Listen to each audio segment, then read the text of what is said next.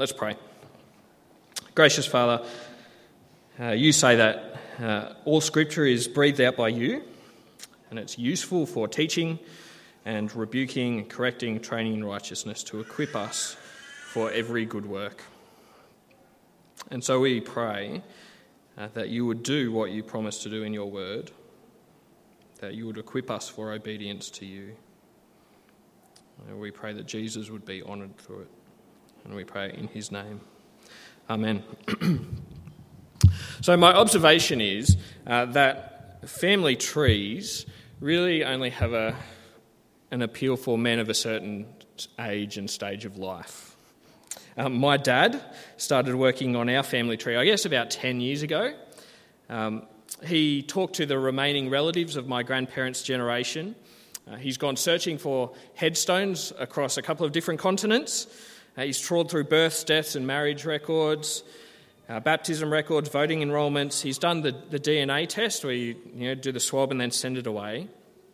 And Dad has traced our family tree back to around the end of the 1500s. And there's some genuinely interesting things, I think, that he's managed to dig up. Dad reckons we have 7 convicts in our family. That makes us kind of Australian royalty, doesn't it? Thomas Francis came over on the 3rd Fleet, so make sure you watch your wallet over morning tea. Through the DNA test, he reckons that we can trace our genes back to the Vikings who invaded Ireland. So we've got some Viking, and it's exciting. On my mum's side, I am 1% West African, Benin via Jamaica, apparently, which probably means that we have slaves and slave owners in our family tree. There's some genuinely interesting things that Dad's managed to dig up as he's done this. But the interest for anyone other than my dad dries up pretty quickly when he starts talking about the family tree. There's only so much that you can maintain your attention before eyes start glazing over and your mind kind of moves to other things while you pretend to listen to what he's saying. That's especially the case when the family tree belongs to someone else. And I think most of us feel that way when it comes to the genealogies, the family trees in the Bible. There's all this begetting, names that are very difficult to pronounce, though Dave did a great job. We've got no idea who most of these people are. You see, when we get to a passage like this, our temptation can be to skip over it and just go to the exciting stuff. Following this is the Christmas story. Why can't we just skip the genealogy and go straight to the Christmas story? That's the exciting one, isn't it? But I think we would be shortchanging ourselves if that's what we did. You see, if we believe that when the Bible says that all of Scripture is God's word to us, that all of it is God-breathed and useful, then surely that includes passages like this, doesn't it? And so I'm convinced that if we just slow down a little bit, if we read a passage like this carefully, then this passage is actually an exciting passage and there is gold for us in there. So, how about we do some digging? The gold, I reckon, starts even with the opening words of verse 1. Verse 1 again, the book of the genealogy of Jesus Christ, the son of David, the son of Abraham. So in Greek, in the language that Matthew wrote this gospel in, the first 2 words, the words here translated the book of the genealogy, those 2 words are Greek words that are biblos genesios, which might mean nothing to you, but imagine, if you will, just for a second, that you are a 1st century Jewish Christian. You're gathered with other believers in the house church that you attend with a copy of this brand new Gospel of Matthew in your hands. The ink is still wet, it's that new. And the reader gets up and he unrolls the scroll and he reads those first 2 words of Matthew's Gospel. Biblos genesios. And what you hear, because you're someone who's a 1st century Jewish Christian and you're fluent in Greek, so you understand it, is something like the book of Genesis. That's exciting stuff. That's like the trumpet blast at the start of the Star Wars movies. In those first two words, Matthew is using this phrase that is meant to trigger our minds to flash back to the Bible's opening scenes. In effect, he's saying, hey guys, remember that story of a very good creation, of a garden, of sin, of judgment, how everything went wrong, and that's the reason why everything sucks in the world. But do you remember back in that story that God promised somehow he was going to fix it? Remember that story? Well, this is the final chapter in that saga. This is the conclusion to the story of how God is going to renew and restore all things, how he'll undo all the brokenness and pain that sin brings into the world, how he will bring his people back into the Garden of Eden, how he'll live with them in their presence. And so when Matthew begins his gospel with these two words, Biblos Genesios, the book of Genesis, rather than your eyes glazing over, rather than kind of hitting a flat note, what we should think of is kind of an orchestral swell that tells us, now we're getting to the good bit. New creation is breaking in with the arrival of Jesus. That's an exciting start to the gospel. But it doesn't stop there, because the book of the Genesis of Jesus isn't the story of just a kind of regular kid born in a small Judean town who ends up making something of himself. This kid has a backstory. And that backstory is essential for us to know if we're going to make sense of what Jesus does through the rest of Matthew's gospel. You see, along the way to the renewal and the restoration of all things, God's woven in a number of promises about how that would happen. And you can probably guess, if you look at verse 1, those promises are to Abraham and to David. And so, for Jesus to be the one who brings in this new creation, then he's got to be the one who fulfills the promises to those two men. That's why Matthew starts with a genealogy. In the ancient world, a genealogy is more than just some interesting info about where your family came from. It's not just for historical interest. For me, my family tree is kind of what Dad got into when his parents started to get old, and he wanted to kind of find out the family history before it's too late. But in the ancient world, your family tree is more like your resume. It shows how significant you are as a person.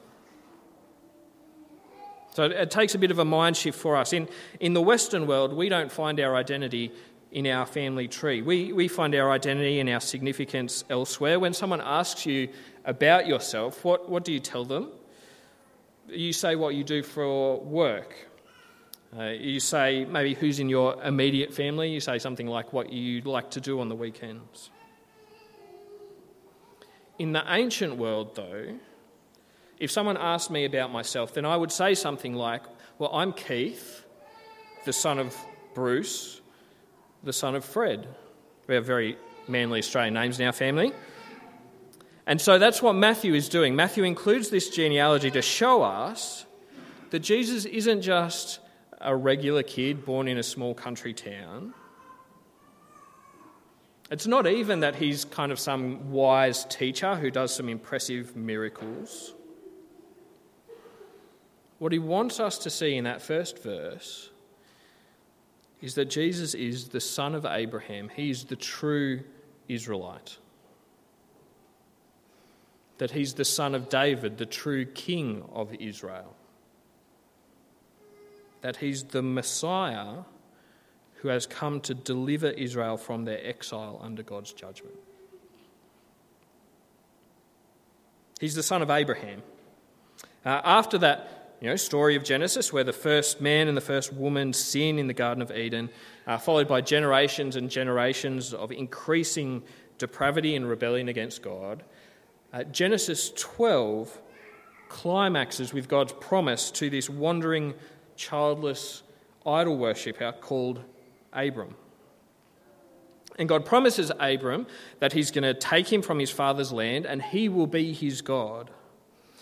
He promises that he's going to give him a family, that he's going to give him a land for his family to live in, and that he'll bless him, and through him he'll bless all the families of the earth. God's plan to fix the brokenness of Genesis 3 focuses in on this one man and the family that will come from him. As you read through the story of Abraham's life in Genesis, God repeats his promise 2 more times. He enters into a covenant with Abraham. A covenant is like a contract between 2 people. It has mutual obligations, and it's a solemn promise that is sealed in blood. God enters into this covenant with Abraham. He commits himself to Abraham and promises that through his offspring he'll bless the whole world. He'll reverse the curse of sin and judgment. It's the foundational covenant of the Old Testament. And through the Old Testament, then we see that progress towards some sort of fulfillment. You fast forward about 800 years, and Abraham's family has grown into a massive nation, the nation of Israel. They're in the land that God had promised, the land of Canaan, and they have a king, King David. And in 2 Samuel 7, God makes another covenant. This time he says that from the family of Abraham, through whom he's going to bless the whole world, there will come a king from David's family, a son of David, and this king will rule over God's people forever. His rule will be an eternal rule. Unfortunately for Israel, things don't go well for them after David dies. They go downhill pretty quickly, actually. David's offspring, the sons of David, weren't godly leaders. They didn't obey the Lord. They lead the people into idolatry, and the kingdom of Israel splits in 2, and God judges them for their sin. God judges the northern tribes, Israel, by sending them off to Assyria in 722 BC. The southern 2 kingdoms, or the southern 2 tribes, the kingdom of Israel, they head off to Babylon in 597 BC. And that's what verse 11 and verse 12 in our genealogy are talking about, the deportation to Babylon. The exile is God's judgment on Israel for hundreds of years of sin and rebellion against him. When God exiles them, they aren't his people anymore. They're not in the promised land, and they're definitely not blessed anymore. And yet God graciously sends his prophets, and he tells the people he hasn't given up on his promises. Because even though they have broken their side of the agreement, they've broken the covenant, he wouldn't break his side of the deal. He's going to bring them back in the land. It will be like a new creation, a new Genesis. Rivers flowing through Eden, God dwelling among them, the nations coming to Israel to be blessed by them. And it would all be brought about by an anointed king. Anointing was what you would do to someone who was specially selected by God to serve him. You would pour oil on the head of a prophet or a priest or a king, and it was the sign that they were set apart by God to serve him. And this coming anointed king, well, he's the one that all of the other anointed prophets and priests and kings were pointing to. And the prophets, they said that he would be a son of Abraham. He'd be a true Israelite, the one who would bring the blessing that God had promised. He'd be the son of David. He'd be the true king who would rule with righteousness over God's people forever. He would be the anointed one who brings God's people back from exile and into new creation, new Genesis. That's the hope of the Israelite people. If you're a first century Jew reading your Bible, longing for this anointed one to come, the word for anointed that you would be looking for is Messiah or Christ. And so that's why when Matthew starts his gospel by writing the book of the genealogy of Jesus Christ, the son of David, the son of Abraham, then we hear that orchestral music swell. Matthew's shown us Jesus' credentials, his family history that serves as his resume. And as he does it, he tells us now we're getting to the good bit. God's eternal anointed king has arrived. The new head of Abraham's family, the one who's going to bring God's people into a new restored creation.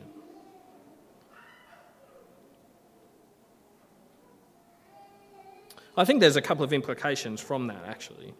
First of all, I think that's a great reason to get to know your Old Testament, isn't it? You see, to have a chance of understanding why this passage is as significant as it is, we need to know the Old Testament, that story of creation and covenants and exile and the hope of the Messiah. And then I think that means that we will start to realise the Old Testament isn't some kind of dry, boring historical record. It is the living and active record of God working to restore all things. See, when we see that, when we understand God's plan through the Old Testament, then by the time we get to Jesus, we start to see him not in kind of grainy black and white. We start to see Jesus in full kind of 4K high definition. We see that all those stories that we teach our kids from the Old Testament, they're really threads in this great big tapestry that God is sovereignly weaving together that is a picture of Jesus. That he's in charge, he's bringing all his plans to completion, and he's centering them all on Jesus, his son. And doesn't it give you great confidence to know that God is in charge like that? You see, through all that sin and that messiness and that failure of these Old Testament people, God's hand is actually over it all, bringing his plans to fulfillment. Through these names, Matthew's reminding us that we can have hope and faith in God to keep his promises. That same sovereignty that he works over all the details of Israel's history, he works over our lives as well. And so we can trust him. In whatever situation and circumstance you find yourself in, you can trust him. You can trust him when it feels like everything's fallen apart, when your life is a great big mess of sin and conflict and failure. You can trust him when it feels like he's so slow in doing what he said he would do. Because looking at this real history of Jesus' family, of God's chosen people, it's meant to remind us that even if God seems slow to us, he always keeps his promises. We can trust him.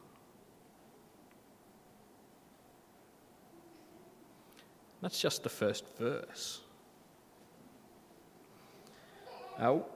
We could be here all day, couldn't we? Looking at all these names, look at every person that Matthew names on this list. Instead, what we're going to do now, I think, is just get some highlights. And actually, I'm going to make you guys do some work. You're going to have a little bit of a taste of what we do sometimes on campus in our Bible talks. You'll need your Bibles open for this. One of the keys to reading a genealogy is looking for the pattern. To look for the pattern that Matthew sets, and then to see where the pattern is broken. Where the pattern is broken, that's Matthew's hint that he wants us to stop and notice something. So, what's the pattern that Matthew sets up for us? It's pretty simple, isn't it? It's A was the father of B, and B was the father of C, and C was the father of D. It's a pretty simple pattern. For 2 minutes, I want you to work with the people next to you. Maybe this is a family activity. The kids can do this as well. It's not hard. Find all of the ways that Matthew interrupts the pattern. Where does he interrupt the pattern? Do that for 2 minutes.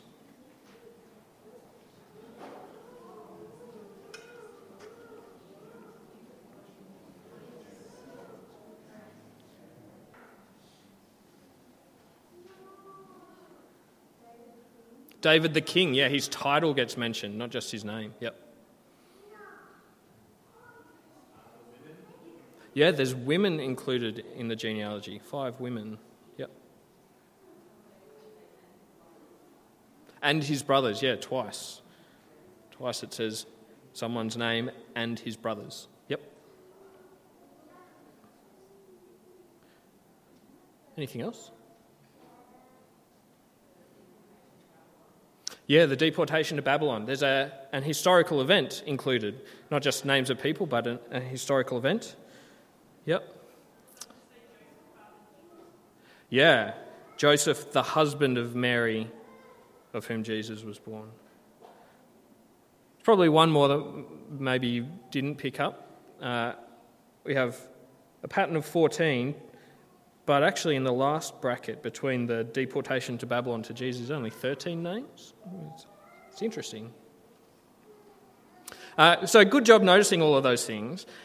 Now that you've noticed them, the question that we need to ask is, why?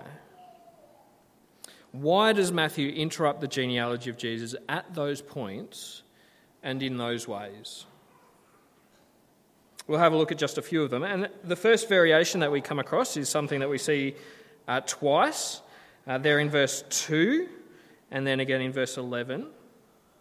When Matthew mentions Judah, he then says, and his brothers. And then down in verse 11, he gets to Jeconiah, and he says the same thing, Jeconiah and his brothers. What's Matthew doing? He's helping us remember that this isn't just a list of individuals. So it's not like my family tree, where I could put up my family tree on the screen and you guys will be very polite and you'll listen, but you don't care because it has nothing to do with you. Matthew is reminding us that this family tree, this genealogy, is a genealogy of national significance. See, Israel is a nation that is made up of 12 tribes that are descended from the 12 sons of Jacob.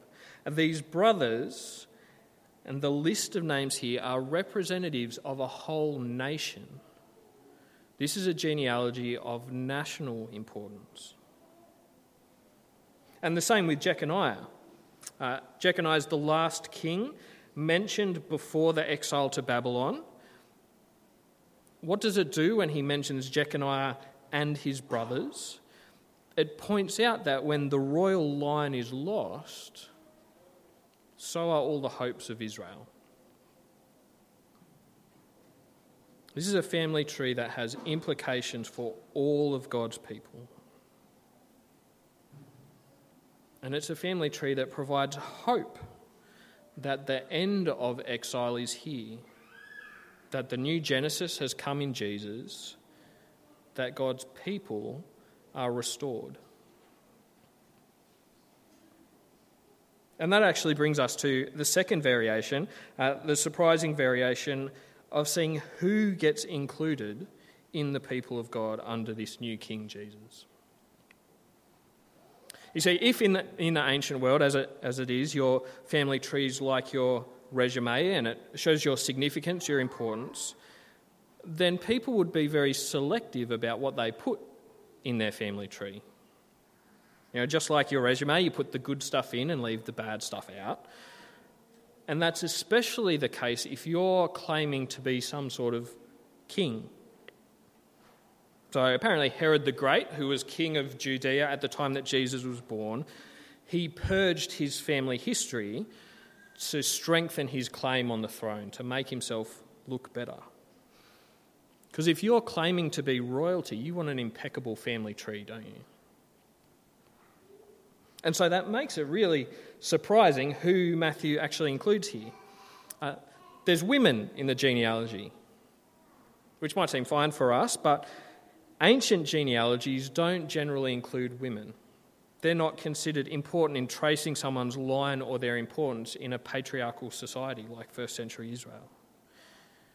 But Matthew includes 5 women in Jesus' genealogy. And more surprising is actually which women he includes. So if you're Matthew and you're aiming to bolster the claim that Jesus is the long-awaited King of Israel, which women do you think you would include? You'd include the matriarchs, wouldn't you? Abraham's wife, Sarah, Rebecca, Isaac's wife, Rachel and Leah, the mothers of these 12 sons of Jacob, the heads of the tribes of Israel. You'd include them, wouldn't you? But you don't see those names anywhere here. Instead, we get Tamar, we get Rahab, we get Ruth, and Bathsheba and Mary. And the important question then to ask is, why these women? What do we know about them? Well, at least 3 of them were Gentiles. Tamar, Rahab and Ruth, they're outsiders to God's chosen people. Bathsheba here, she doesn't actually get mentioned by name, does she? You've got to know your Old Testament. She's just named as the wife of Uriah. Uriah was a Hittite, he wasn't an Israelite, and so even if she was born as an Israelite, by marriage she probably counts as a Gentile. She's not one of God's people either. So they're Gentiles, but actually on top of that, these women that get mentioned are involved in some of the most sordid, sinful incidents in the Bible. In Genesis 38, Tamar dresses up as a prostitute to sleep with her father-in-law Judah and fall pregnant by him. Through the twins that she gives birth to, Perez and Zerah, in verse 3, she gets included in Jesus' family line. You may remember Rahab's name from the book of Joshua. She's a Canaanite sex worker in the city of Jericho. And Bathsheba doesn't even get mentioned by name. Why is that?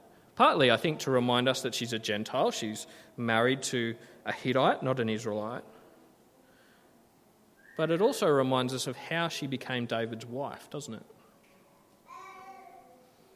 Because it's not just the women who are terrible sinners in Israel. It's even the greatest king of Israel. Matthew calls Bathsheba Uriah's wife to remind us, I think, that David slept with her when she was married to someone else, to his friend and his loyal soldier Uriah. And then David has him murdered to cover it up.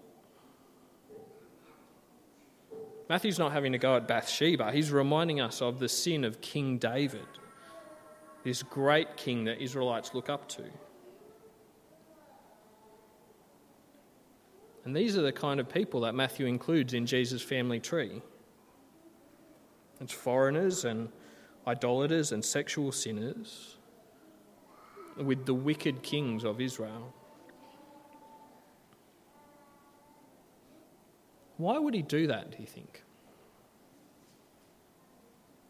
Why would Matthew include all of the grotty parts of Jesus' family history rather than just the highlights? For one, I think the fact that God achieves his plan through such broken and sinful people must mean that all glory goes to him, doesn't it? Kate, my wife, and I often joke that, given our families, it's surprising that we turned out so normal. But the family of Jesus is a textbook case of family dysfunction.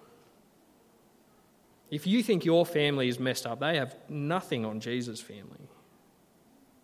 And so all glory goes to God that he can work through this messed up bunch of people to bring salvation and redemption and renewal.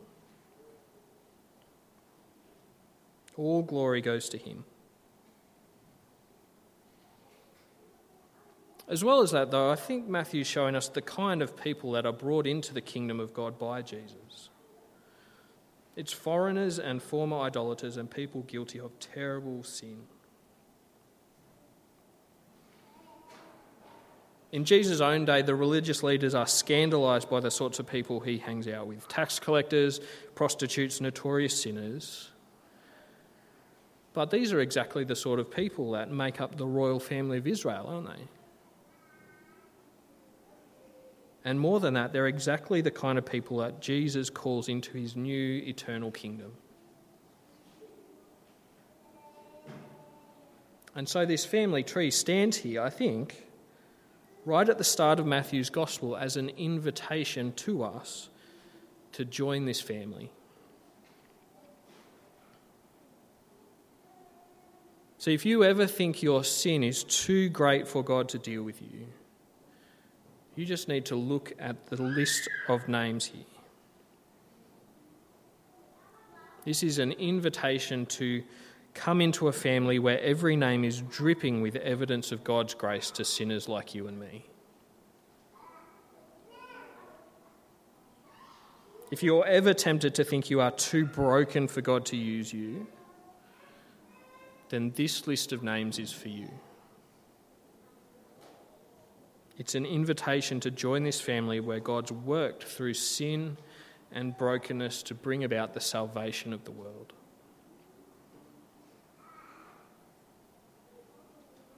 If you're ever tempted to think you're all good on your own, that you've got it covered, you've only sinned a little bit, so you're probably in God's good books, this list is for you.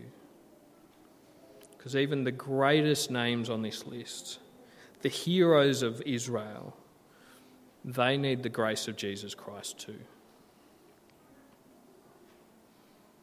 This list is an invitation to the greatest privilege of the gospel. It's an invitation to join the family of God. It's a family of misfits, so we'll all fit in perfectly, won't we? That's what this genealogy is here for. It is a genealogy of God's grace, and we are sinners in need of grace. And so no matter what you've done, if you repent and you put your trust in Jesus, then his family, this family, the family of God, becomes your family too. No matter how broken you are, you have a home in this family with us because of Jesus. Because of Jesus the King, that great King, the promised King from the line of David, the one who is the offspring of Abraham. He's the one who brings the promises of blessing to Abraham to fulfillment. He's the one who's going to rule as the son of David over God's people forever. He's the one who's come to bring us back from exile, from under the judgment of God, to reconciliation, to rest, to new creation. If you've put your trust in Jesus, then you've joined this family. All of those privileges are yours in Christ. How about we pray and we thank him for that?